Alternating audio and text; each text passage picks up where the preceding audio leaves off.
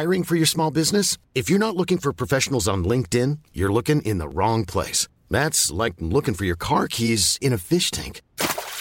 LinkedIn helps you hire professionals you can't find anywhere else, even those who aren't actively searching for a new job but might be open to the perfect role. In a given month, over 70% of LinkedIn users don't even visit other leading job sites. So start looking in the right place. With LinkedIn, you can hire professionals like a professional. Post your free job on linkedin.com/people today.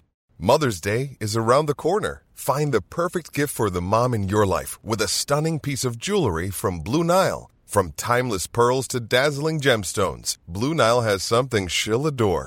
Need it fast? Most items can ship overnight. Plus, enjoy guaranteed free shipping and returns. Don't miss our special Mother's Day deals. Save big on the season's most beautiful trends. For a limited time, get up to 50% off by going to BlueNile.com. That's BlueNile.com.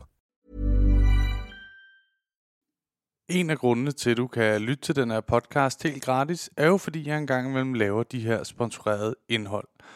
Denne gang er podcasten sponsoreret af Pluto TV, som er en app, du kan gå ind og downloade. Og det, jeg synes er allerfedest ved den her tjeneste, er, at det er gratis at bruge, og så skal du ikke lave et login og holde styr på en ekstra adgangskode til din samling. Jeg har i hvert fald 1000 adgangskoder efterhånden. Pluto TV's app er virkelig nem at bruge, og så er indholdet virkelig godt.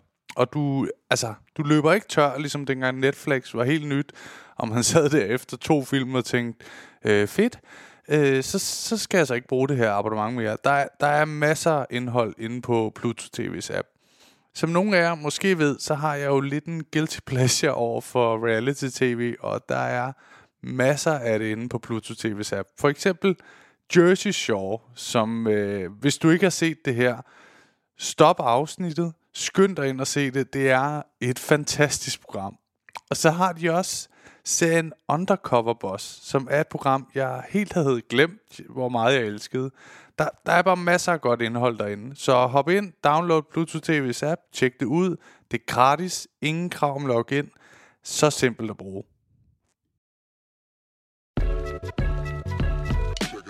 Hej og velkommen til et nyt afsnit God to hjem podcast her med Oliver Stanescu.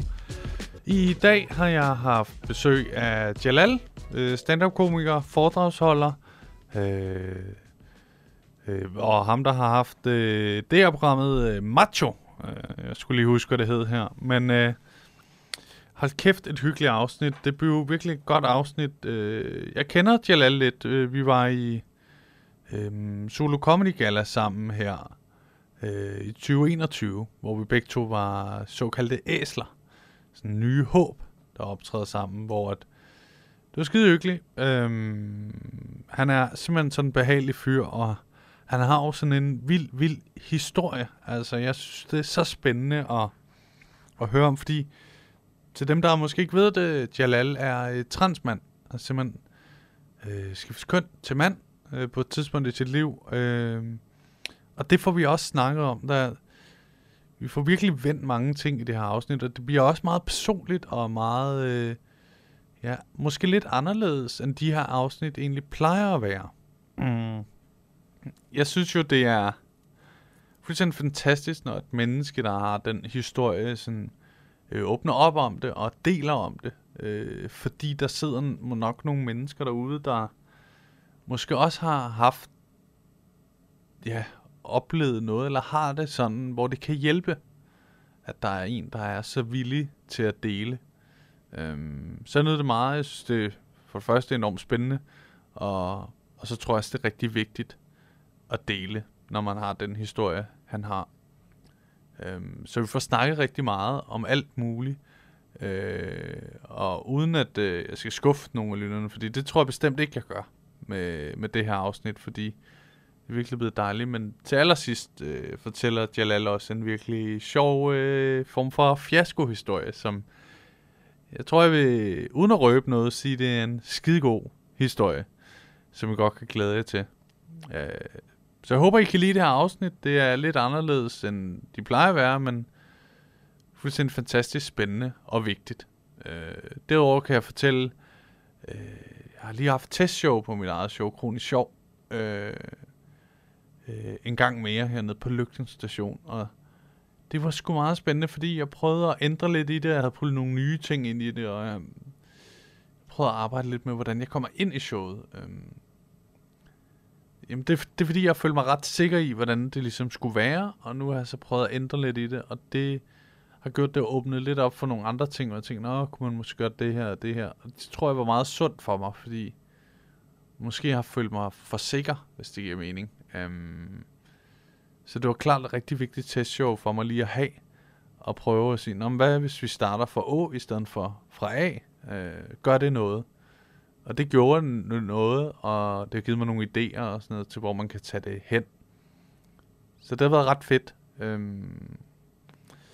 Der er jo show nede i Aalborg og i Odense, som er kommet op for nylig. Og jeg ved, det er i Aalborg, der er billetterne allerede godt i gang med at blive solgt. Så hvis man bor der og gerne vil se det, så synes jeg, man skal skynde sig ind og købe en billet. Enten på oliverstenescu.dk eller på Aalborg Comedy Clubs hjemmeside. Og så er der det på Teater 95B. Der er faktisk ikke lige forhørt mig, hvor mange billetter, der er blevet solgt endnu. Men der er ikke plads til så mange. Det er sådan et intimt sted, hvis man ikke har været der. Jeg tror, der kan være cirka 80 mennesker, så det... Jeg har optrådt der en del gange og testet også, og jeg elsker det sted. Det er simpelthen så hyggeligt, og personalet er skide dejligt, så det er skide godt. Hvis I vil se showet, så I ved det på oliverstenescu.dk. Nu vil jeg ikke holde jer hen mere, nu vil jeg bare overlade til det her skide dejlige afsnit med Jalal. God lyt. Velkommen til, Jalal. Tak. Jeg glæder mig meget til at have dig med, skal du vide. Det har jeg også. Har du det? Ja, det har jeg faktisk. Jamen, vi kender jo hinanden lidt, ikke? Jo. Fra Solo Comedy Gala. Yes. Hvor vi begge to var æsler. Ja. Som jeg var ret tilfreds med min optræden. Hvordan var din oplevelse? Jeg var tilfreds, men jeg vil sige, da jeg så mig selv på tv'et, ikke? Ja. Så var jeg er meget selvkritisk. Den skal sådan okay tæt på. Sådan her. Er det bedre? Ja, lige præcis. Ja. Jeg havde meget, meget svært ved at se min optræden. Hvor jeg var sådan, hvorfor gjorde jeg sådan, eller hvorfor stod jeg sådan, eller hvorfor sagde jeg ikke det?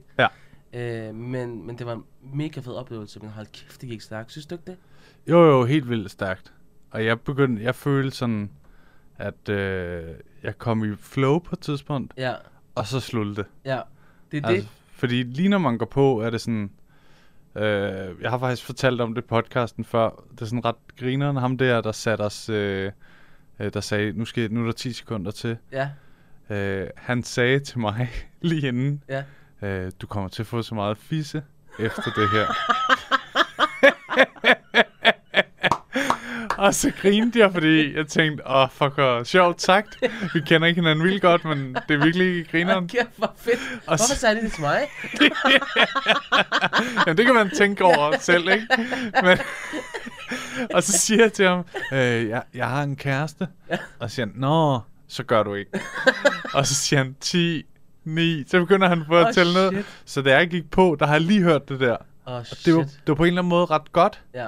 Fordi jeg tænkte bare sådan... Så var du allerede flyvende. Ja, men også... Jeg har tænkt sådan, uanset hvor stort det bliver, så er det bare ikke større end at skrue. Altså, det var altid det handler i. Du kan aldrig komme over, ligesom at skrue. Det er det, der er. Det er livet. Kæft, hvor fedt. Ja, det var ret sjovt. Så da jeg kom på, var jeg...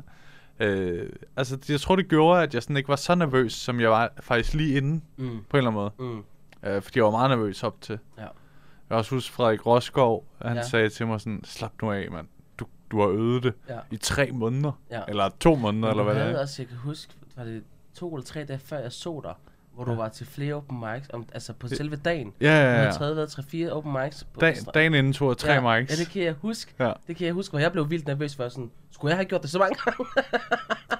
Men jeg tror, det er så individuelt. Ja. Men jeg tror faktisk, at det var okay for mig. Ja. Fordi jeg havde behov for det der med, at jeg havde haft 3 spots i træk, hvor jeg tænkte, det gik meget fedt. Ja. Det kan jeg godt være glad ved. Det kan jeg godt følge af.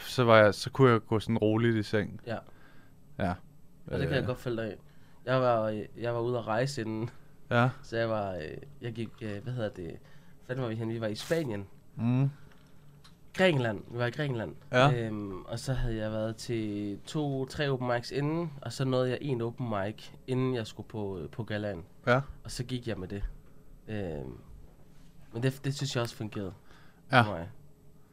Men du havde så godt sæt. Det var skide sjovt. Tak. Ja. I lige måde. Det synes jeg virkelig, det var. Det var fedt, at også det vi to, vi snakkede om backstage, ikke? Det der med, at vi bruger faktisk vores personlige historie. Ja. Du ved, noget, der måske på et tidspunkt har gjort ondt, som man bruger i humoren og bruger det som terapi. Det var i hvert fald det, jeg gjorde. Og det kan jeg huske, det var fedt, at vi to faktisk havde det samme udgangspunkt. Ja, men på den måde har vi mange ligheder, tror jeg. Ja.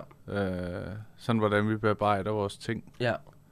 Måske er der mange komikere, der egentlig har det sådan privat, men vi kan så godt lide at stille os op og sige det højt. Nu skal I høre. Ja. Mit aller inderste, kunne jeg godt tænke mig lige at sige. Ej, jeg synes faktisk, det er virkelig fedt, det der med, i hverdagen, hvis jeg oplever, at der er et eller andet, der gør ondt, så gør det jo ondt i så lang tid, fordi jeg tænker, det gør så ondt, at det er fedt. Altså, det bliver nødt til at bruge min stand-up. Ja, men det er rigtigt. Ja. Det er jo det, der er fuldstændig fantastisk ved comedy, ikke? Det er det. At det er sådan, du kan... du kan glide en hundelort for at sige et eller andet mindre, og så er du sådan, fuck hvor nederen, man, jeg skal til fødselsdag, og jeg kan ikke nå at skifte sko. Så tænker du, det kan blive en joke måske, ikke? Det er det, jeg synes, der er mega fedt. Ja. Det er det, i hvert fald jeg gør, at det på den måde, jeg skriver med et materiale, det er, når noget gør ondt, eller noget irriterer mig, eller provokerer mig, så bliver det sjovt. Så har der også en eller anden nerve, ikke? Jo. For mig, jeg er faktisk i gang med at, uden at røbe for meget, men at skrive en joke. Jeg har mistet min mor, da jeg var 17. Okay. Det er jeg i gang med at skrive en joke om. Ja, tak. De første gange, jeg lavede det, der kunne folk høre, at jeg ikke var klar til det. Okay. Så der grinte de ikke. Okay. Og så skulle jeg lige bruge nogle gange på sådan, også nogle, altså noget tid på sådan at tænke med mig selv, prøver du bare at være sej? Jeg siger, jeg kan godt lave jokes om det her. Så, altså tog lang tid. Er det grove jokes, eller hvad er det? Nej, okay. det handler om noget meget uskadeligt. Så det er ikke sådan, jeg vil helst ikke sige det her, fordi det... Nej, jeg hører dig, det er fordi, jeg selv mistede min mor for 2 år siden, ikke? Ja. Men jeg tror ikke, jeg vil kunne gøre det. Måske jeg ved ikke, om det er fordi, jeg ikke er der. Men jeg tror måske... er meget længere tid siden. Det var da jeg var 17. Ja. Men måske, jeg ved det ikke, og det føles for tungt, synes jeg. Ja. Kan du bare græde sted? Nu skal I høre. Men det er fucking hårdt. Jeg er også super ked af det for dig, fordi for mig er det hårdeste, jeg nogensinde har prøvet. Ja. Så det, det former en, ikke? Jo. Ja. Jeg har nogle gange sagt sådan, måske, altså jeg tror ikke, det er rigtigt, men jeg har nogle gange sagt til min kæreste sådan, at jeg har svært ved at forestille mig, hvad der skal knække mig. Ja. Altså, hvad der skulle til for, at jeg blev knækket fuldstændig. Men det gør, altså, jeg kan sagtens følge dig, fordi jeg kan mærke, at tingene, altså, når jeg hører for eksempel, hvis der er andre dødsfald, så er jeg mere sådan, det er en del af livet. Det er sådan, altså, der er bare mere hårdfør, men jeg tror, fordi det har formet mig, det der med min mors død, hvor det bare er, altså, nu er det værst tænkelige sket, så hvad så? Ja. Men det er kun, jeg har talt med flere om det, og det er kun de, der har mistet deres mødre, der faktisk forstår det. Ja. Altså, jeg forstår dig 100%, uden du behøver at sige særlig meget. Ja. Jeg forstår, hvad du går igennem, og hvordan du har det, og hvad... Altså, fordi du kender den smerte, og den kan ikke sammenlignes med noget. Nej. Du bliver det også meget dystert, ikke? Jo, men det er også lidt dystert. Men jeg synes, det er fedt nok at snakke om på en eller anden måde, fordi der er sikkert rigtig mange, der også har oplevet det, eller noget lignende. Ja. Men ja, det er utrolig vildt det der. Jeg kan huske, der var sådan en, hvad hedder de der... Hun blev begravet i kirken, min mor, så er der sådan en... det er vel en præst, faktisk. Ja, det plejer det at være. Ja. Der sagde sådan til mig, som 17-årig, du kommer aldrig til at komme over det. Det kan jeg lige så godt sige. Men du kommer til at lære at leve med det. Hvad sker der for folk, der bare siger hårde ting til dig, inden du skal... Ja. der til comedy-gallerne. Du skal bare lige vide. Bare inden du... Jeg ved godt, du har lidt hårdt. Jeg skal lige sige det her. Men det tror jeg er rigtigt. Okay. Så nu hvor jeg sidder... hvad fanden er det nu? 12 år siden. Ja. Og tænker sådan... Jamen, jeg kan godt have dage, hvor jeg tænker på det og sådan... Måske mere, hvis man er alene sådan nu, ikke? Jo. Hvor før kunne det være lidt mere ustyrligt, sådan at det bare kom lige pludselig. Ja. Men sådan, jeg har lært at placere det et eller andet sted. Men har du fået bearbejdet det? Ja, det tror jeg. Ja. Men jeg kan godt have de der savn, sådan, men nu, faktisk forleden havde jeg sådan et, hvor jeg begyndte at tænke på noget ret sjovt, hun sagde engang. Ja. Og så begyndte jeg at grine for mig selv. Ja. Hvor jeg tænkte, altså, så blev jeg næsten rørt, men på en god måde, ikke? Fordi jeg tænkte, hvor fedt, jeg er nået til en punkt, hvor jeg begynder at tænke på, at hun var ret sjov, eller du ved sådan noget, ikke? Jo. Alle de gode minder. Hun var faktisk ret sjov. Ja, hun skulle optræde. Ja, det kan jeg godt. Jeg tror, jeg har... altså, det kommer nok i perioder, men jeg havde meget, meget travlt i mit liv, da min mor, hun døde. Ja. Jeg var i gang med at lave macho-dokumentaren, og min stand-up-karriere. Det er programmet. Ja, lige præcis, det er programmet. Og havde rigtig mange ting at se til. Så jeg tror, jeg havde for travlt til at få lov til at bearbejde det. Ja. Men det har også bare gjort, at jeg... Altså, hvis jeg først bliver ked af det nu, så skubber jeg det så langt væk, fordi jeg ikke gider det. Så bliver det sådan, jeg skal ikke sørge. Ja. Altså, jeg kan har bare virkelig svært ved at håndtere det. Ja. Den der følelse af, at hun ikke er her, ikke? Jo. Men det kommer også i perioder, men jeg synes, jeg har stor respekt for de mennesker, der bearbejder det, og faktisk lærer at være i det. Altså, det må faktisk gerne gøre ondt. Ja, det kan jeg slet ikke finde ud af. Men det er også, altså, det kan godt være 2 år lyder for nogen som lang tid, men det er det overhovedet ikke. Altså, jeg føler først efter, for 2-3 år siden, jeg begyndte at kunne have det et eller andet sted, hvor jeg også kunne lave sjov med det. Førhen har jeg været sådan en, du skal fucking ikke lave din mor-joke som mig-agtig. Sådan, ikke? Hvor det har været helt latterligt. Ja. Altså sådan, hold nu kæft. Men har du det sådan nu, hvis nogen laver din mor-joke, kan du godt håndtere det? Ja, så kan jeg godt grine af det. Det kan jeg aldrig. Nej. Men det er nok flere araber. Ja, måske er der faktisk noget kulturelt. 100%. Ja. Men nu vil jeg... min mor? Din fucking luder, mand. Jeg knipper dig. Men det er bare sådan noget, vi lærer siden vi var børn, at det der, det er bare... Altså, der går bare grænsen. Du kan svine mig til, men du skal bare ikke nævne min mor, altså så springer det hele i luften. Ja. Men jeg ved, altså, jeg tror, det er sådan en ære-ting, faktisk. Men sådan, min far er jo rumæner. Er det rigtigt? Ja. Nå, det vidste jeg ikke. Så jeg er halvrumæner, så jeg har sådan... så jeg har også lidt af det der, vil jeg sige. Men jeg har også fået meget af det andet. Okay. Også i kraft af, at jeg er opvokset i Danmark. Ja. Så jeg har jo fået mere og mere Danmark end det andet. Du er rigtig integreret. Ja, for vildt. Så integreret, jeg er født her. Ja, dansk passer. Men det er sjovt, altså, føler du, at... har du oplevet, at når du siger, at din far er rumæner, har du oplevet nogle fordomme eller et eller andet imod dig? Jeg kan faktisk huske, da jeg var mindre, og det har været en eller anden illusion, har jeg fundet ud af, da jeg blev ældre. Men jeg troede, det var faktisk sådan lidt sexy på en eller anden måde. At jeg var sådan halv... jeg husker, jeg blev brun om sommeren i forhold til de andre børn og sådan noget, ikke? Så du ordnede det? Ja, altså, men så senere har jeg fundet ud af, at nej, altså alle har mega meget... Altså, det er ligesom at være halv polak i Danmark. Ja. Folk i Danmark synes ikke, rumæner er nice. Det er dem, der er på strået og tigger og sådan noget. Og tænker, okay, jeg har fuldstændig set hen over det. Nå, sådan det. Ja, okay. Men min far har oplevet det meget. Okay. Han har sagt sådan noget, han har håndværkerfirma.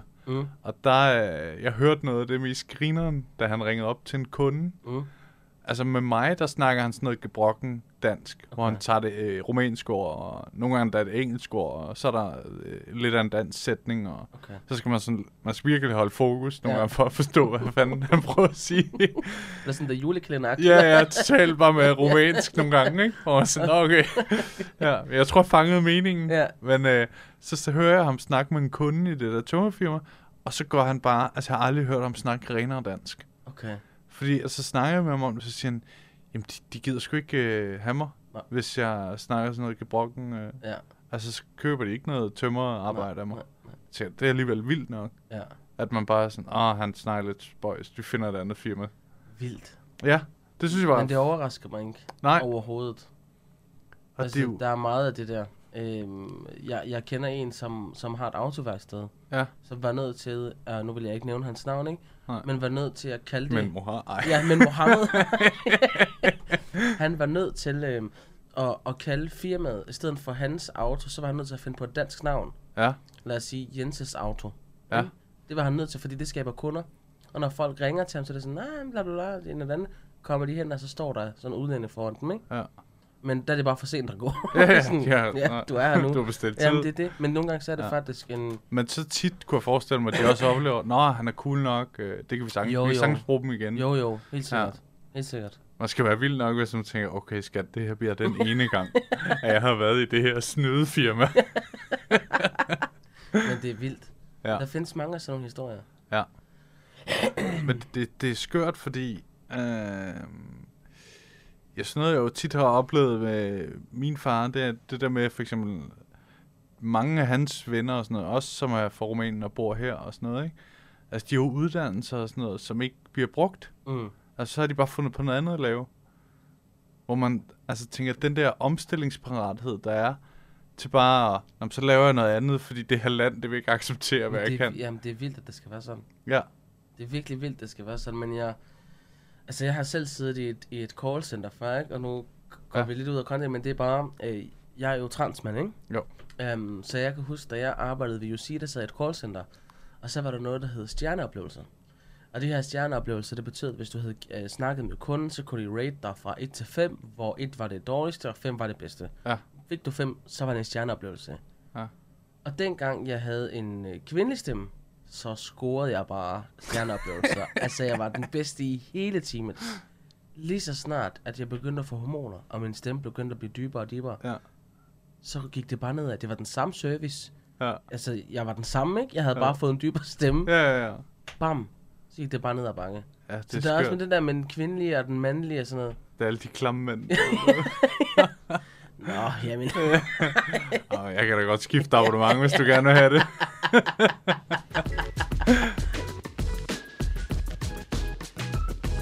Nu åbner du lidt selv op for, og du siger endelig bare, hvis der er noget som helst, du ikke vil snakke om. Selvfølgelig. Men hvordan har det været? Altså forestil mig, det har været enormt hårdt, det der med, og altså jeg kan jo ikke sætte mig ind i det rigtigt. Jeg kan godt måske lege, jeg forstår det lidt, men det kan nok ikke. Og skifte køn, fordi altså, hvor end jeg gerne vil forstå det, så er det super svært at forstå det der med, at man er født i en forkert krop. Ja. Altså. Og det er svært at forstå, og jeg vil sige, det er også svært at forklare, fordi det er jo en følelse, en tilstand, man er i. Ja. Men det kan, altså, nogen prøver at forklare det og sige, men det er lige så vel, hvis du skulle overbevise mig om, at jeg var kvinde, ville være det samme, at jeg skulle overbevise dig om, at du var en kvinde. Ja. Jeg har hele tiden, siden jeg var lille, følt, at der var noget, der var galt. Ja. Jeg vil ikke decideret sige, at jeg følte, at jeg var født i den forkerte krop. Ja. Nogle er heldige at kunne sætte ord på det, fra de var små. Ja. Jeg havde bare ikke sproget til det dengang. Du ved, jeg var opvokset i Gellerupparken i en placentisk muslims familie. Ja. Så det var ikke et sprog, vi talte derhjemme, du ved. Ja. Det var ikke noget, jeg havde hørt om før. Hvad føler du, Jia? Jeg føler mig. Allahu Akbar. Nej, men det var ikke sådan et sprog, vi talte. Nej. Men jeg vidste, at jeg var til kvinder, ikke? Altså derfor gik jeg faktisk ud fra, at jeg var lesbisk, og fandt ud af, at det var jeg nok ikke alligevel. Men det spørger jeg uden rigtig at vide det. Er det sådan et populært træk, hvis du i gåsøjne bare var lesbisk? Hvad mener du? Altså i den arabiske kultur, når det gælder oppakken. Ja. Hvis man er lesbisk, er det også en ting? Altså, der er jo mange, der stadigvæk heller ikke vil acceptere lesbiske. Hverken det transkønnede eller det lesbiske. Altså, det der bare være en del af LGBT generelt, ikke? Jo. Det bliver jo ikke accepteret i nogen miljøer. Nej. Vi er noget langt, men der er stadigvæk nogle kampe, der skal tages, og nogle ting, der skal ændres på. Ja. Men folk ved, hvad det lesbiske er. Ja. Folk ved sådan, så er man homo, ikke? Ja. Det er sådan, den måde, folk ser på det. Hvor det transkønnede kræver lidt mere forklaring, men min familie, eller min mor, hun troede på, at det var noget for Gud, ikke? Altså, at det er noget, jeg er født med. Jeg har været til læge, og du ved, lige så snart der kom lægen over dem, så må det jo være rigtigt. Og jeg gik jo til behandling og sådan noget, og min mor accepterede det faktisk i sidste ende, og gav mig også mit navn, Jalal, og kaldte mig sin søn, og du ved, så det er også derfor, at jeg har det med min mor, som jeg har det, fordi hun faktisk accepterede mig. Ja. Så, men... Hun skal også gøre det ekstra hårdt, hvor hun ikke lever mere, ikke? 100%. Altså hun, og jeg plejer altid at sige, hun var fra 1949, ikke? Altså hun var en i den ældre generation, og det er der rigtig mange, der siger, at det er en tabt kamp, de vil aldrig ændre sig. Men hun var beviset på, jo, det kunne man godt. Og hun trodsede alt, hun har troet på, alle normer, alle værdier, alle de her ting, så mit barn er vigtigere, og jeg tror på mit barn. Ja. Og indtil hun forlod den her verden, så kaldte hun mig sin søn. Du ved, så det er bare, det er den smukkeste gestus og den smukkeste kærlighedserklæring, jeg har fået, det er min mors. Ja. Fordi jeg var hendes søn. Det er også meget smukt. Ja. Og rørende. Jeg er helt rørende. Jeg er glad for, at du griner der. Og er tæt på, ikke? Og det, hvordan har alle de venner, du har haft og sådan noget, altså, har du lagt dem bag dig, eller er de gået med, eller hvordan? Altså, jeg vil sige, at du ved, nogen er sprunget fra, og nogen er faldet til. Jeg tror, at man er transkønnet eller ej, så vil der altid være nogle venner, du ved, man ikke rigtig ser mere, man vokser fra hinanden, ikke? Men jeg vil så sige, det der har været gældende i min historie, det var, at jeg havde faktisk mange... Der er desværre lidt problemer med forbindelsen. Prøv igen om et øjeblik. Kunne man høre det? Ja, det kan man sagtens høre. Det gav mega stort udslag på. Der er desværre det er mig, der er top professional her. Nå, men jeg vil sige, at jeg har jo altid haft mange veninder, ikke? I og med, at jeg var født biologisk kvinde, og I begik mig i de omkreds. Og der var mange af dem, der havde tørklæde på. Ja. Og når jeg så er mand, så kan de jo ikke vedligeholde det venskab, vi engang havde. Jeg kan ikke komme med til bryllupper eller fødselsdag på samme måde, som jeg kunne dengang, jeg var kvinde. Nej. Fordi jeg gik fra at være en veninde til en ven. Ja. Men der var ikke nogen i min omgangskreds, der fik et chok. Altså, jeg husker ikke nogen ting, hvad fanden er det, der foregår? Det var mere sådan en, det kommer faktisk ikke som et chok. Nogen sagde, den havde jeg set komme. Ja. Fordi jeg altid har været meget drenget. Jeg har altid været den der drengepige i flokken. Ja. Så. Gik med drenget tørklæde. Det er faktisk sjovt, du nævner det med tørklædet, fordi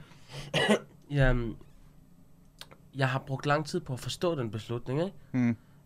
Men når jeg kigger tilbage, fordi der er jo mange, der tænker, om du havde tørklæde på, ikke? Det lyder jo sygt, jeg sidder her som arabisk, man siger, jeg har tørklæde på. Ja.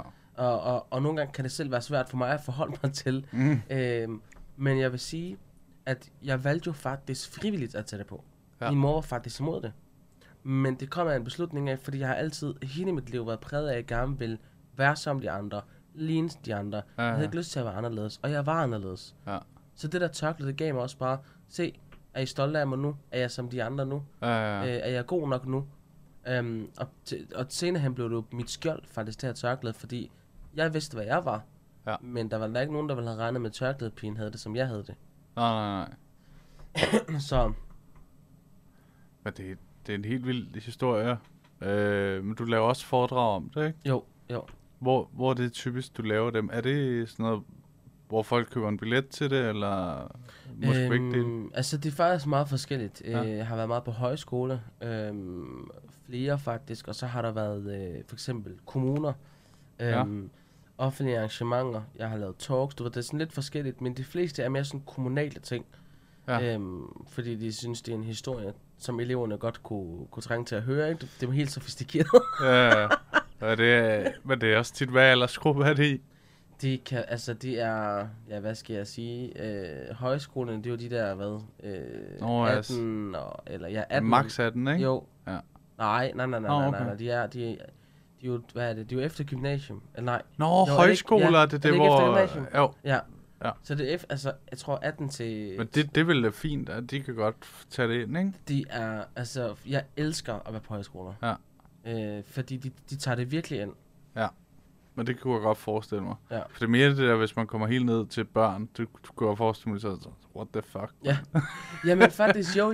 Ja. Jeg tror også bare, at jeg ville blive nervøs, hvis det var børn. Ja. Fordi at der er jo også hele tiden den der debat med, hvornår skal man give børn lov til at skifte køn, og alt det her juridiske i det. Og det har jeg ikke lyst til at stå dommer for. Hvad tænker du om det? Jeg tænker... jeg har det sådan her. Jeg synes ikke, alting er sort-hvidt. Nej. Jeg siger altid, hvis jeg var barn i dag, så ville jeg være pisseforvirret. Okay. Fordi der er rigtig mange titler, jeg kan tage på mig. Ja. Fordi LGBT+ er jo en stor udvikling, ikke? Mm-hmm. Og du kan vælge mange bokse, mange kasser, og vælge imellem i dag. Og jeg ved, jeg er transkønnet.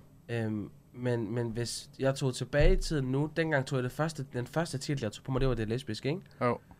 Men jeg ved ikke, hvordan havde situationen så set ud? Altså, forstår du, hvad jeg mener? Det var meget sødt, jeg var transkønnet, for det var den kasse, jeg havde, den var jeg sikker på. Men havde jeg 25.000 kasser, så tog det måske længere tid for mig at ramme den transkønnede kasse. Kan du godt følge mig? Ja. Men jeg synes, når det kommer til den her debat omkring, om børn burde og skal skifte køn juridisk, inden de fylder 18, så har jeg da sådan lidt, jamen det er en vurderingssag, fordi nogen har brug for at mærke det her ubehag, for at være sikker på, om det er det, jeg er. Ja. Nogen har måske ikke brug for det. Så det er mere sådan en, jamen hvis alle bare kan tage en hylde og sige... Og med ubehaget, det er det der med at ikke kunne forstå... Ja, altså ubehaget ved, at jeg følte mig fanget i den her kvindekrop. Kunne ikke genkende mit eget spejlbillede, kunne ikke lide min krop, kunne ikke være i min krop. Også når du siger med det der med, først måske til kvinder, man kan vel ikke forstå det? Nej. Altså, før du nærmest har prøvet de andre ting, som er lidt mere normalt. Eller hvordan man siger det. Jo, altså jeg vil sige, jeg levede jo som lesbisk, og var overbevist om, at det var det, jeg var. Men jeg var nødt til at leve som lesbisk for at forstå, det er fandme ikke det, jeg er. det fandt jeg ud af, fordi jeg havde sådan en... Det er ret sjovt. Jeg bare tvinge sig selv igennem en seksualitet, men ikke er til. Bare sådan, men det... Problemet var jo, at jeg vidste, at jeg var til kvinder. Ja. Det vidste jeg, det var jeg drønsikker på. Altså, det vidste jeg fra puberteten, ikke? Hvor alle de andre var optaget af drengene, var jo sådan, nej. Det er pigerne, jeg er interesseret i. Prøv at se dem herovre. Ja. Men, du ved, så det jeg levede som lesbisk, jeg havde jo sådan en, og det er jo det, der er så tankevækkende i min historie. Det er, at jeg havde en forudantagelse, og gik faktisk ud fra, at alle lesbiske ville være mænd. Ja. Alle lesbiske tog mandeparfume, alle lesbiske havde en følelse af, at de faktisk ikke kunne lide deres krop. Ja. Det troede jeg, at det var sådan, det var, og så var vi bare lesbiske sammen, der havde vores krop, ikke? Ja. Det var sådan, jeg troede, det var, indtil jeg fandt ud af, at de faktisk ret glade for at være kvinder. Og så stod jeg ligesom af. Ja. Så måske havde jeg kunne være foruden den oplevelse, ved at vide, at prøv at høre, hvis du er lesbisk, så er det sådan og sådan og sådan, det er. Men jeg vil ikke være foruden den historie, for det har gjort mig til den mand, jeg er i dag. Ja. Ready to pop the question? The jewelers at BlueNile.com have got sparkle down to a science with beautiful lab-grown diamonds worthy of your most brilliant moments. Their lab-grown diamonds are independently graded and guaranteed identical to natural diamonds, and they're ready to ship to your door. Go to BlueNile.com and use promo code LISTEN to get $50 off your purchase of $500 or more. That's code LISTEN at BlueNile.com for $50 off. BlueNile.com, code LISTEN. Hiring for your small business? If you're not looking for professionals on LinkedIn, you're looking in the wrong place. That's like looking for your car keys in a fish tank. LinkedIn helps you hire professionals you can't find anywhere else, even those who aren't actively searching for a new job but might be open to the perfect role. In a given month, over 70% of LinkedIn users don't even visit other leading job sites. So start looking in the right place. With LinkedIn, you can hire professionals like a professional. Post your free job on linkedin.com/people today.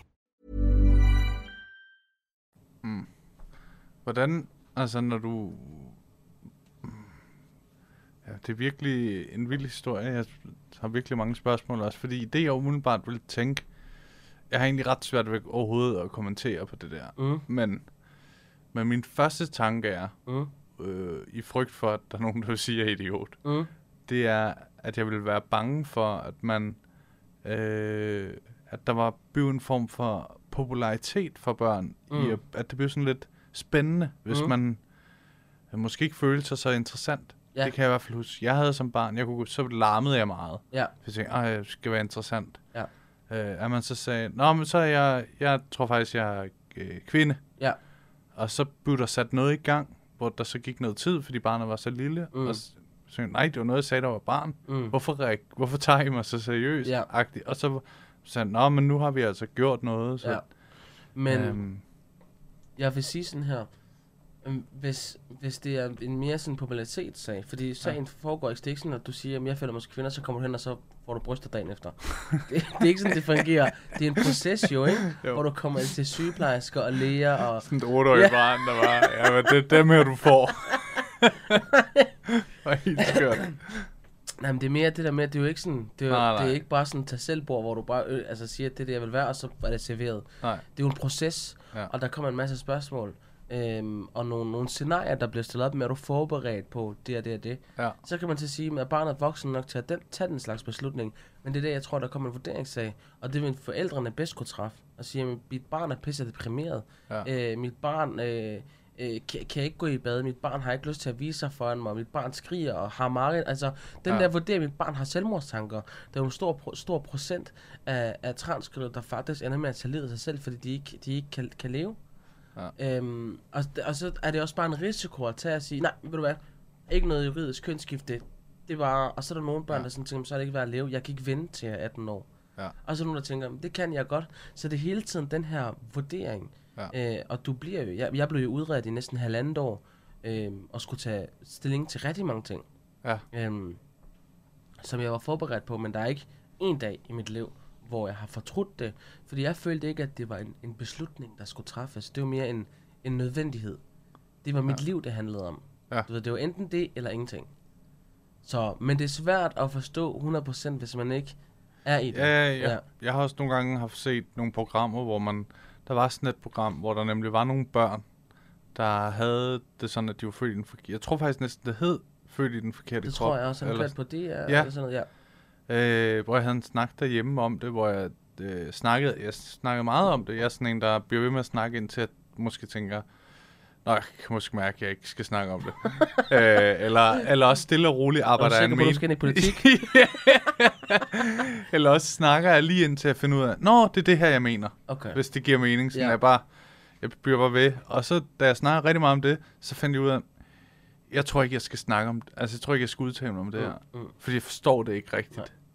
Altså, det er for, ikke underligt, men det er for altså, jeg forstår det ikke. Jeg kan ikke forstå det, for jeg har aldrig haft de følelser, de beskriver. Det er sådan, så det er sådan, jamen vi kan godt diskutere det, men jeg tror ikke, vi forstår det. Men tror du ikke, det handler om, fordi der er også mange ting, jeg ikke kan forstå. Ja. Du ved, og jeg ikke, fordi det er ikke alt, jeg oplever. Nej. Men den accept, jeg vil da gerne acceptere, jeg vil gerne kunne rumme det, og jeg vil rigtig gerne respektere det. Og det er altså det, jeg sådan lever efter. Jeg beder faktisk ikke om nogens forståelse. Jeg beder ikke, at du skal forstå følelsen, fordi det kan jeg faktisk ikke bede dig om. Nej. Fordi det ville være fedt, hvis du kunne, men det kan jeg ikke forvente af dig. Nej. Men det mindste, jeg kan forvente af det er faktisk, at du bare respekterer det, jeg fortæller. Forstår du, hvad jeg mener? Ja. Det er mere den tilgang til tingene. Og det vil jeg også mene, jeg gør. Så det var ikke... Nej, jeg hører dig. Ja. Men det er mere også bare til dem, der lytter med. Ja. Fordi der er måske mange, der tænker, jeg forstår det heller ikke. Så det er også okay. Ja. Det er faktisk helt okay ikke at forstå det. Ja. Men det er næsten det bedste. Ja, det er måske det fedeste, hvis du er fandme heldig, at du forstår det, ikke? Men mere det der med at kunne rumme det og sige, nå okay, jamen, okay. Ja. Bare sådan, okay. I stedet for sådan, jeg forstår det ikke, så det passer ikke. Ja. Mere den tilgang, som man møder nogle gange. Ja. Sådan, hvis det Facebook, ikke? Ja, det er det. Sådan en gamle Kim fra Holstebro, der bor med 3 katte, og en kone, der hedder Olga. Jeg ved det ikke, men det er fordomsfuld, ikke? Jo. Men sådan, jeg forstår det ikke, så det passer ikke. Og det er mere sådan, den tilgang. Men det er jo, der er virkelig mange facetter i samfundet lige nu, hvor jeg tror, at det er en rigtig god pointe. Det der med, at du behøver ikke forstå det, eller hvis du ikke forstår det, behøver du ikke være uenig. Så kan du bare være sådan, det er de menneskers liv, og jamen, jeg håber alt det bedste.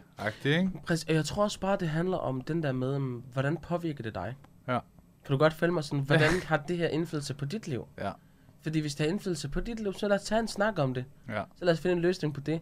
Men hvordan har det indflydelse på dit liv? Ja. Altså, så kan man være...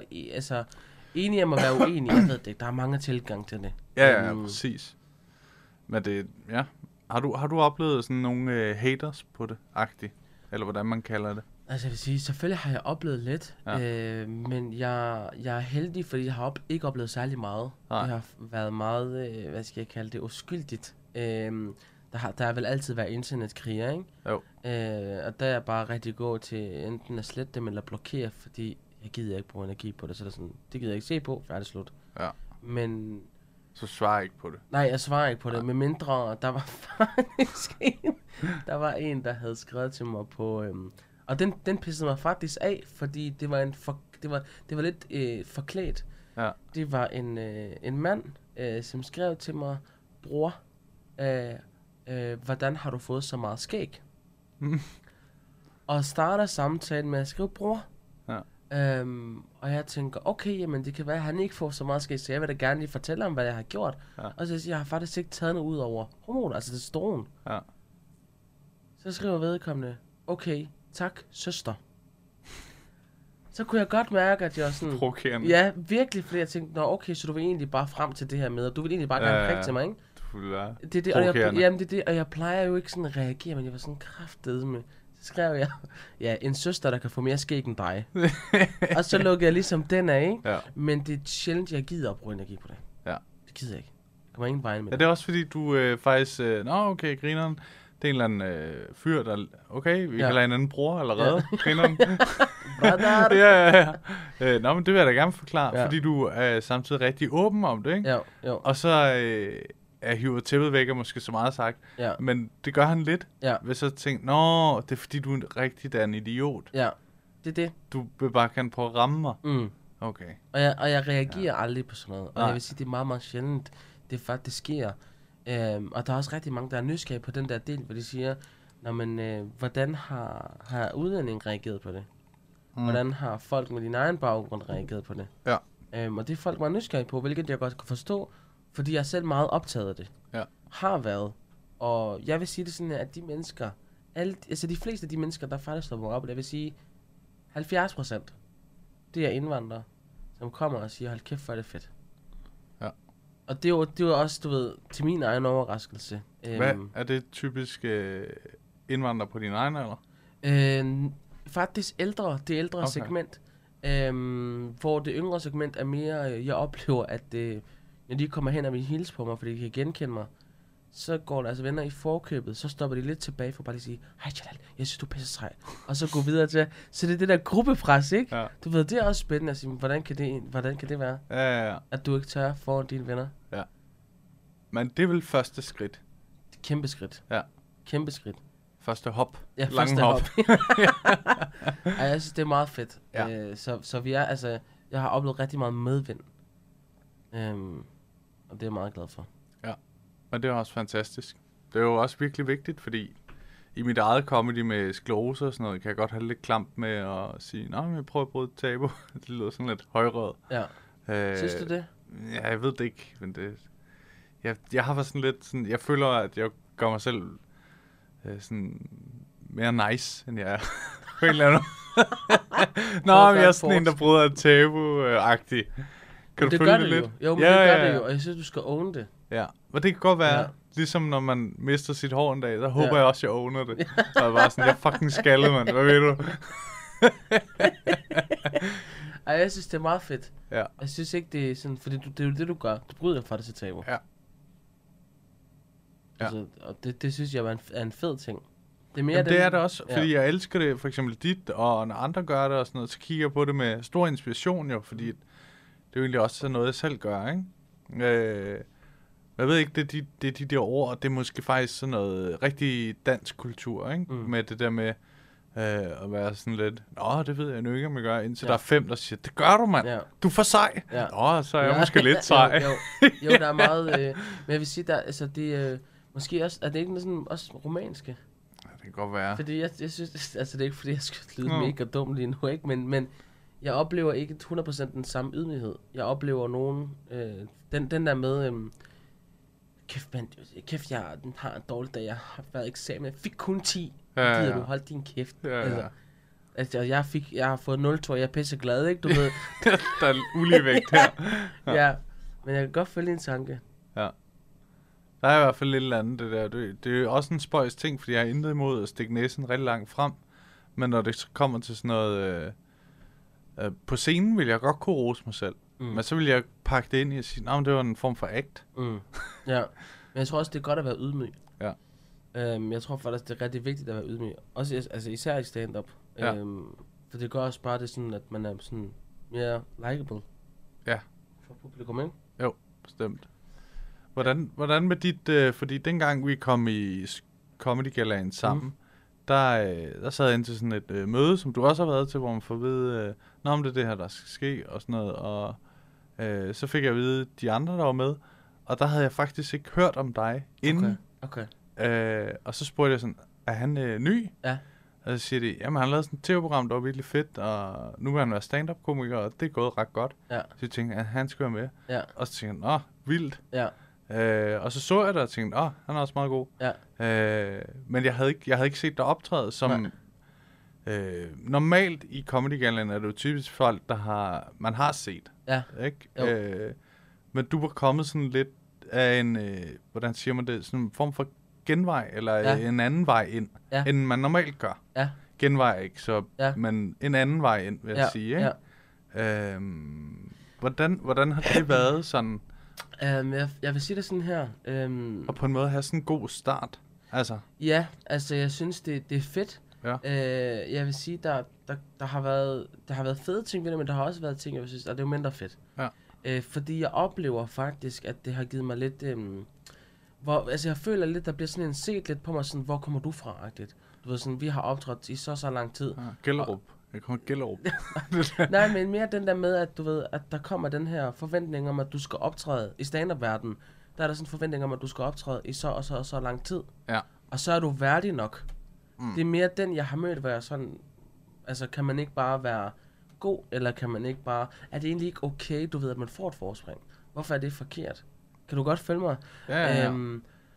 Og så også fordi, hvis du spørger alle, der klarer det rigtig godt, sådan, vil du have gjort det? Ja, jeg havde da snuppet det på stedet. Ja. Nå, okay, det er det, han har gjort. Ja, det han har gjort. Det er det, jeg fik en mulighed, og jeg sagde ja. Nej, jeg vil ikke, fordi at... Nej, men det er mere, men jeg er glad for, at du nævner det, fordi det har faktisk sådan, altså, det har da påvirket mig på en eller anden måde, at der bliver set på mig med de øjne, det der med, jamen, du skal have optrådt i så lang tid, så kan du stille dig derop. Og jeg vil bare gerne, så ved, have lov til sådan, at sige det en gang for alle, og sige, prøv at, selvfølgelig tager jeg imod muligheden, da den kom, og jeg har jo altid på en eller anden måde lavet stand-up. Jeg gjorde det i folkeskolen rigtig meget på min... det var også der, hvor jeg fik en blod på tanden for stand-up. Ja. Og så har jeg jo ikke... Altså, min historie og den måde, jeg bruger stand-up'en på, så er der nogen, der vil sige, jamen det har været politisk fra TV2's side. Sådan, men har jeg ikke lov til at optræde på den scene alligevel? Ja. Kan du godt følge mig? Jeg tror ikke, det er en ting om, at det er politisk eller ikke politisk. Men mere sådan en, jeg fik en mulighed, og jeg greb den, og det er vel også okay. Ja. Kan du godt følge mig? Det er ligesom, når du laver musik. Der er nogen, der har lavet musik i, jeg ved ikke hvor mange år, og de er aldrig blevet kontaktet. Og så er der nogen, der laver en TikTok-video, og så er der Sony og Universal, der kontakter dem, og så er de bare kæmpe stjerner. Ja. Du ved, men skulle de sige, nej, det har jeg faktisk ikke. Der er en uskreven regel her, det, vi følger. Det er det, og jeg føler, at den oplever jeg lidt, den der med den uskrevne regel. Men det er jo... det er en svær ting at snakke om, men jeg tror også, det kommer et sted jo af misundelse, og også af, at der er rigtig mange dygtige, som folk er måske bedre venner med, end de kendte dig på det tidspunkt, og sådan noget, ikke? Og så tænker jeg, jeg synes, min kammerat skulle have det, eller whatever det kunne være, ikke? Og så kommer det til at lyde, som om, at de peger på dig og siger, du har ikke fortjent det. Men i virkeligheden er det noget inde i dem selv, og måske noget med deres venner, og du ved, og måske også det der med, at de har følt sig pakket ned af de uskrevne regler, der har været, og ikke kunne se ud over det. Ja. Og derfor tror jeg, det er rigtig sundt, det sker en gang imellem det her, at det sker, fordi det får ligesom folk også til at se, altså du kan gøre, hvad du vil. Det er bare uskrevne regler, og der er ikke nogen, der banner dig for at gøre det på andre måder. Der er bare den her model, og den kan du følge, den der mange, der har gjort det på, den er ligesom banet. Du kan bare gå videre, og så tager det 15 år, og så har du et fedt show en dag, ikke? Jamen, det er det. Eller altså, du kan prøve noget andet, og så satser du lidt, og så kan der ske alt muligt, ikke? Og det er så det, du har gjort, og det er så lykkedes på en eller anden måde, ikke? Og det, så tror man nogen bliver misundelige, og det kommer til udtryk grimt tit. Ja. Men jeg forstår, altså, og jeg forstår det, hvis jeg havde lavet stand-up i 7 år, og ikke have fået et gallaspot, så vil jeg også bare kigge op og sådan, fuck er ham der? Hvor fanden kommer han? Og det, jeg forstår jo godt, fordi en misundelse er en grim ting, men vi har grimme følelser, os mennesker. Ja. Og det skal man også bare være klar over. Måske, altså, have den følelse at sige, jamen, hvad er det, du tager der? Det er nikotinspray. Fuck, hvor fedt. Ja, det er fint nok, at vi snakker om det, for der er nogen, der skriver, Jeg står med at ryge. Og så tager jeg sådan virker det? Ja, det virker meget. Fedt. Men nu er jeg dybt afhængig af det her. Ja. Nu. Så jeg ved ikke. Afhængig af et eller andet altid. Ja. Men, hvad fanden talte vi om? Det er sådan en anden gang, jeg gør det, og tænker, nej, hvad er det der? Jeg var nødt til at spørge, hvad fanden er det der? Men det er det, jeg hader mest ved den der. Ja. Det er, at man gør det, og så kan man se folk lidt kigger på mig, så altså, hvad fanden hvad er det med? Det ligner sådan noget mundskyld, eller sådan noget andet, at du var sådan... Ja, som om jeg har planer om at satse på et kys på vej ud. Ej, men jeg vil sige, personligt for mig, den kan jo gå, den følelse, du ved, kan jo gå 2 veje. Når folk kigger på en med de øjne. Det jeg kan huske, at jeg havde svært ved at acceptere, når jeg ikke fik grin. Ja. Når jeg så har været på open mics, fordi jeg følte, at jeg skulle bevise noget over for de andre komikere. Altså, se, jeg var god nok til at... Det. Ja. Og det gik mig på, og det gør det stadigvæk der i dag, hvor jeg føler sådan, fuck, men jeg fik ikke sådan, at jeg det er mere sådan en, jeg er ikke god nok. Forstår du, hvad jeg mener? Ja. Eller de synes ikke, at jeg er god nok. Men det tror jeg egentlig til dels er meget godt, at du har det sådan, fordi det gør jo, at du prøver at blive bedre, som er godt for alle. Om du er Madison, eller helt nede i bunden, eller nystartet måske. Ja. Men man skal nok også passe på, at det ikke tager over. Sådan at du, selv når du har et ret fint show, måske ikke perfekt, men sådan et fint show, du synes, fuck, den ene joke, eller man skal også huske at rose sig selv, ikke? Når det så var fint. Og huske også, altså den vigtigste ting, det er også det der med at huske, altså, du skal jo ikke overbevise de andre komikere. Det er jo sådan, du skal jo gøre det, det du synes er godt. Ja. Selvfølgelig skal du også have deres mening og sige, at det er godt eller ikke godt, men det der nederlag, jeg kunne føle, hvor sådan, fuck, jeg ved, de kigger på mig med de øjne. Det er sådan, fuck, det grinte ikke. Altså virkelig sådan slå mig selv oven i hovedet, og det er jo sådan skal det jo heller ikke være. Nej. Men det er, altså det er jo en, jeg elsker den her branche, men der er også nogle ting, der er hårde, ikke? Fordi at man måler sig op mod hinanden, samtidig med, at man er kollegaer. Og det er det. Man er kollegaer og konkurrenter, og sådan er det game. Ja. Og det er en af vilkårene, når man laver stand-up, og det er også okay. Ja. Jeg tror også, det handler om det der med, at dem, der har skabt et navn, føler måske ikke lige så meget konkurrence. Det er mere os, der ikke er store nok endnu, der sådan konkurrerer indbyrdes. Ja. Og det vil nok altid være, men det er også det, der gør det fedt. Ja. Det er jo det, der giver dig blod på tand til at blive bedre og bedre og bedre og bedre. Ja, 100%. Men hvad? Ja. Ja, det er en svær ting. Jeg kæmpede rigtig meget i starten, det der med at sammenligne mig.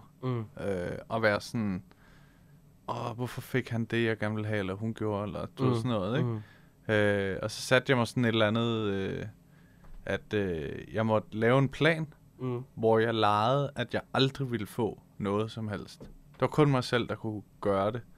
Og så begyndte jeg at prøve, det er jo nærmest sådan, man er dum nok til at snyde sin egen hjerne, til at sige, der kommer aldrig til at ske noget, ikke? Jo. Og så kommer man bare rundt, der sker ingenting. Og så når der så skete noget, det kunne være det der gallaspot, så tænkte jeg, fedt, at jeg får det her, en form for hestesko, for det var ikke med i planen. Så nu går det måske lidt hurtigere, eller du ved, og det hjalp mig virkelig meget, at være sådan, bare gå i sådan en, hvis jeg hørte en fik noget, tillykke, det er fedt for dig, det er nice, du har også arbejdet hårdt, og så gik jeg videre ned ad min egen vej, bagefter. Det hjalp mig rigtig meget. Det fjernede det lidt. Selvfølgelig kan der godt opstå, jeg kan også godt få de der følelser. Det skal ikke være sådan, heldig-agtigt. Nej, men jeg forstår dig. Ja. Altså, jeg laver jo rigtig meget for de her foredrag, som vi snakkede om før, og det er jo sådan min open mic. Ja. Det er sådan, det er jo min, altså det er under min... Bruger du så lige en ny... Det gør jeg.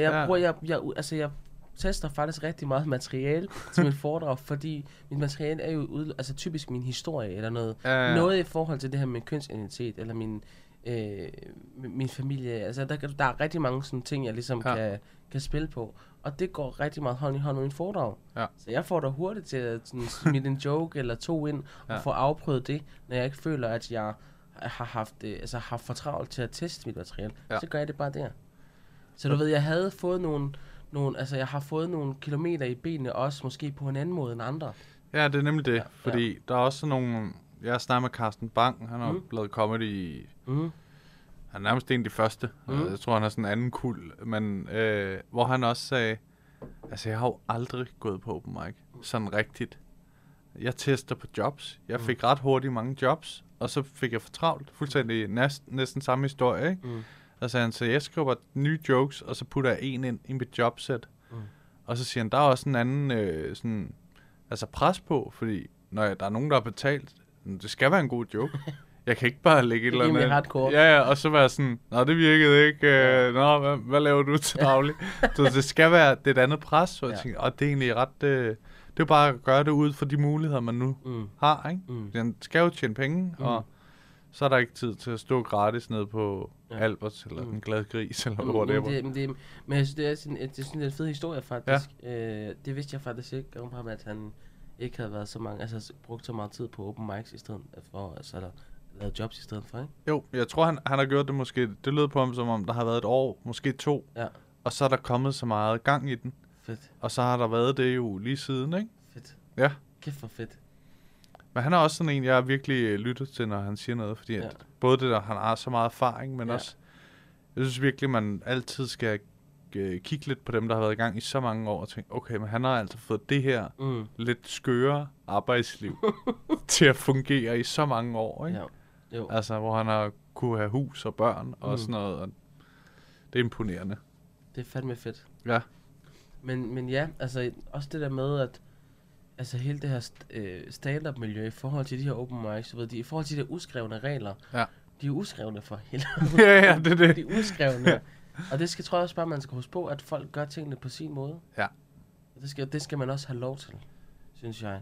Ja, og det er sejt at ture prøve at gøre lidt udenfor, ikke?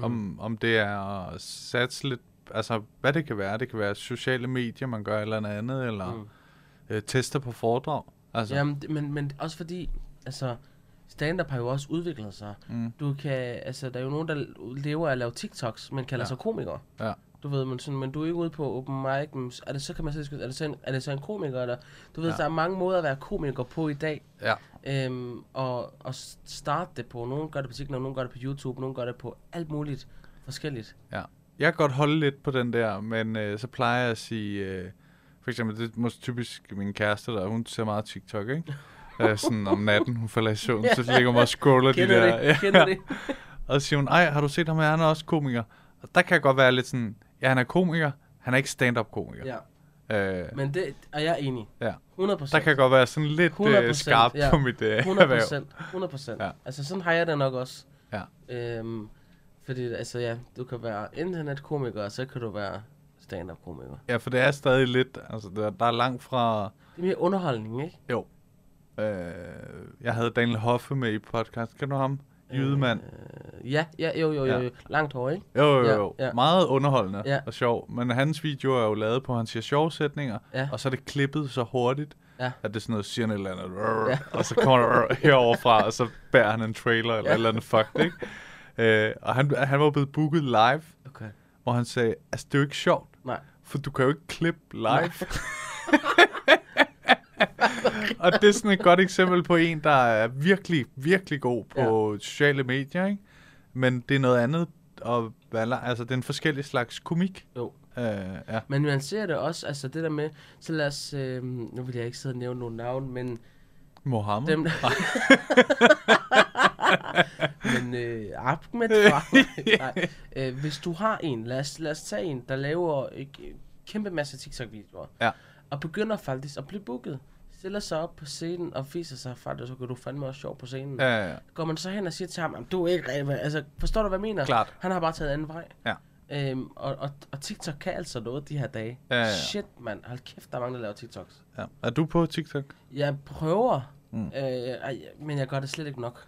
Jeg er sådan, når jeg endelig lægger video ud, så rammer jeg sådan godt antal views, men jeg får bare ikke, jeg har bare ikke, altså, det er jo sådan, altså, det er jo en ting, man virkelig skal lære. Ja. Klip og filter og musik og sådan noget. Men det er første gang, jeg har mærket det der. Jeg har hørt voksne i min familie sige 1000 gange det der med, nu står jeg af. Altså, det er første gang med TikTok, hvor jeg havde det sådan, nu har jeg Instagram, og så er det det. Ja, nu skal jeg ikke også. Ja. Og så er jeg efterfølgende til, jeg bliver nok nødt til at være med. Og sådan havde jeg det faktisk også. Ja. Især altså med TikTok, fordi at det er bare det nye shit. Ja. Det er virkelig sådan en eksponering på en helt anden måde, end hvad Instagram kan. Ja, og der er et eller andet med algoritmerne, der er lidt anderledes. Ja, og sådan noget, ikke? Så du kan nå sindssygt langt ud. Det er det, når jeg har lavet video, så får jeg faktisk et godt antal views. Ja. Og sådan, jeg forstår det ikke, hvordan, men Instagram er ikke det samme. Nej. Men jeg tror også, man som komiker skal, altså, det ved jeg ikke, prøve at følge med, altså langt, men især til eksponering. Nu har du for eksempel det her show, Kronisk Show, ikke? Ja. Eksponere det på TikTok. Ja. Altså, det kan nå rimelig langt. Ja. Og folk er rigtig gode til at dele og gemme og så videre, sende og sådan noget. Ja. Du ved, sådan, prøve måske at føre det den vej. Ja. Og sige, okay, nu har jeg det på Instagram, men det vil da ikke skade at lægge det på TikTok. Nej. På en sjov måde. Nej. Og så eksponere det på den måde. Ja. Og jeg er så bange for det der. Jeg tror, jeg er bange for at føle mig kikset på det. At jeg sådan... Også det der med, at der er flere, der er yngre end os på TikTok, ikke? Hvor på Instagram, der tror jeg, det er meget vores alder plus, faktisk, ikke? Så jeg er bange for at lægge noget ud, og så lige pludselig hører jeg fra min niece eller sådan noget. Hvad fanden laver du, onkel? Hvad har du lavet inde på TikTok? Hele min klasse har set, at du er en freak, mand. Og så var nej, fuck, mand, jeg er dumme, jeg ved ikke. Det er jeg rigtig bange for, at det er sådan noget, driller de der med mig nu? Der? Ja, de gør, man. Det er en lorteskole, jeg går. Jeg er bange for at fuck alt op med at gøre et eller andet dumt derinde. Men det kommer bare ud. Der er lige pludselig 100.000 børn, der har set det. Fuck, det er sjovt. Min storebror, der sådan, du har smadret hele din skolegang, mand. Så er det dumt, fordi du vil reklamere for Kronisk Show, mand. Er du helt væk, eller hvad? Du kan ikke spise her mere. Fuck, det er sjovt. Ja, der er nok en risiko med.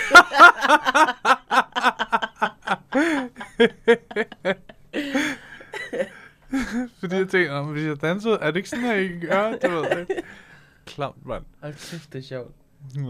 Nå, Jalal. Tænk med den, vi har haft en lang, skidehyggelig snak. Det har vi. Jeg har virkelig sat stor pris på det. Jamen, det har jeg fandme. Det er fandme hyggeligt. Og du har sådan et spændende liv. Ja. Det har du lidt jo. Det er i hvert fald anderledes, ikke? Ja. Så kan man altså, men jeg synes, det er spændende. Tak. Men noget, man også bliver bedt om i podcasten, er jo at forberede en lille historie. Ja.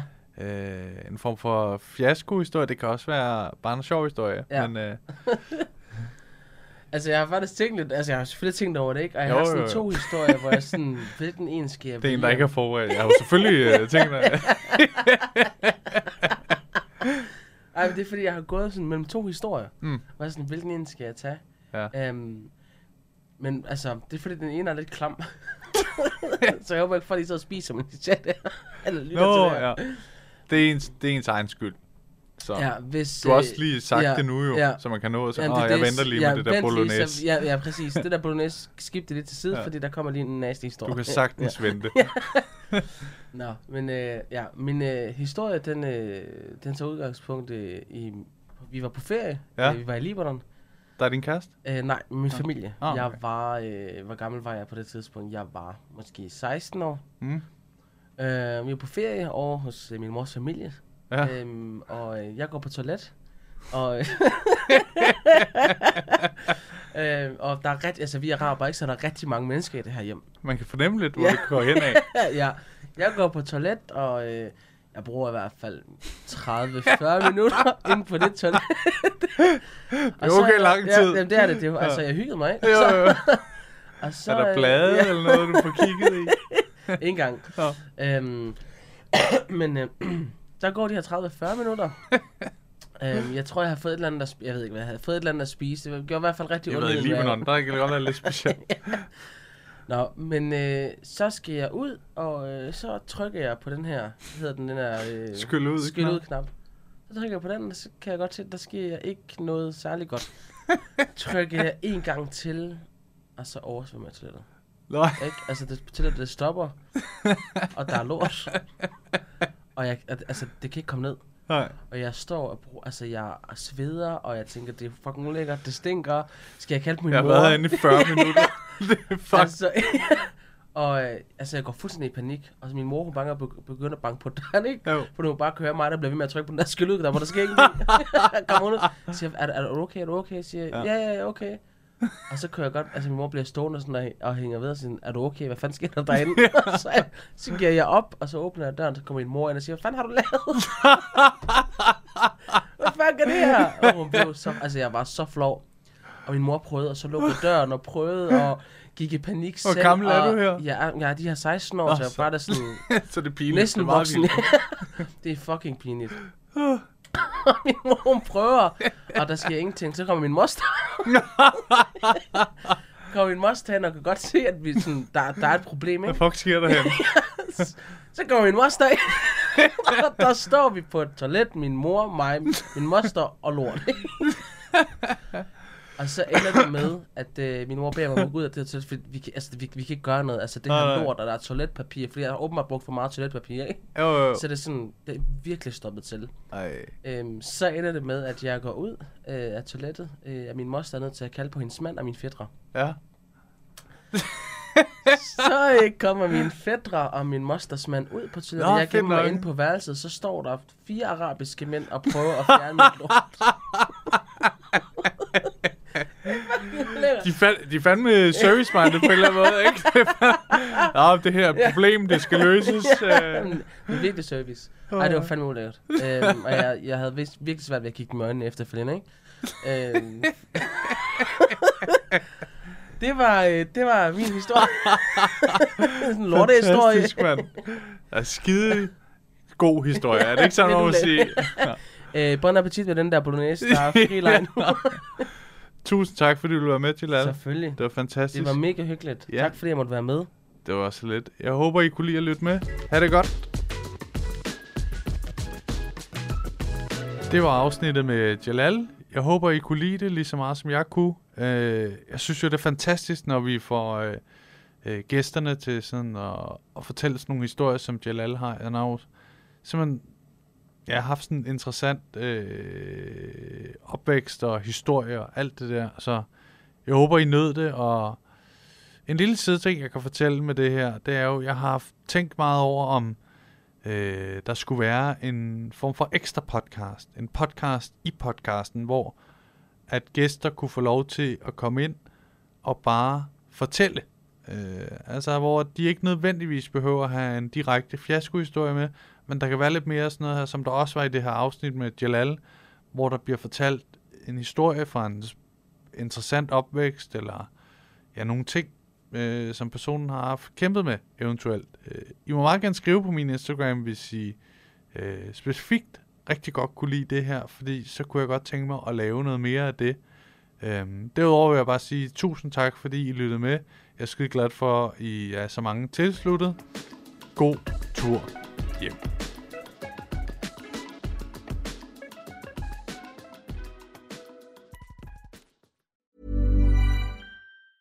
Planning for your next trip? Elevate your travel style with Quince. Quince has all the jet-setting essentials you'll want for your next getaway, like European linen, premium luggage options, buttery soft Italian leather bags, and so much more. And is all priced at 50 to 80% less than similar brands. Plus, Quince only works with factories that use safe and ethical manufacturing practices. Pack your bags with high-quality essentials you'll be wearing for vacations to come with Quince. Go to quince.com/pack for free shipping and 365-day returns. Planning for your next trip? Elevate your travel style with Quince. Quince has all the jet-setting essentials you'll want for your next getaway, like European linen, premium luggage options, buttery soft Italian leather bags, and so much more. And is all priced at 50 to 80% less than similar brands. Plus, Quince only works with factories that use safe and ethical manufacturing practices. Pack your bags with high-quality essentials you'll be wearing for vacations to come with Quince. Go to quince.com/pack for free shipping and 365-day returns. Hey, lige en hurtig ting her med jer. Som I ved, så er grunden til, at I kan lytte til den her podcast helt gratis, jo fordi jeg engang imellem laver de her sponsorerede samarbejder. Og denne gang har jeg lavet et samarbejde med Just Drive. De har været så søde at låne mig deres lækre Nissan Qashqai, og grunden til, at jeg ligesom har lavet et samarbejde med de her Just Drive, er fordi det faktisk er virkelig nemt og gennemskueligt. Og så har de ingen lange bindinger på bilen, som jeg nogle gange godt synes kan være lidt irriterende. Og så er der ingenting med småt, så ingen bekymringer. Og så går det bare lynhurtigt. Jeg bestilte bilen, og så gik der bare ingen tid, så kørte jeg rundt i en splinter ny Nissan. Som nogle af jer måske ved, kørte jeg jo før rundt i sådan en lille Peugeot 107. Så det er en kæmpe opgradering.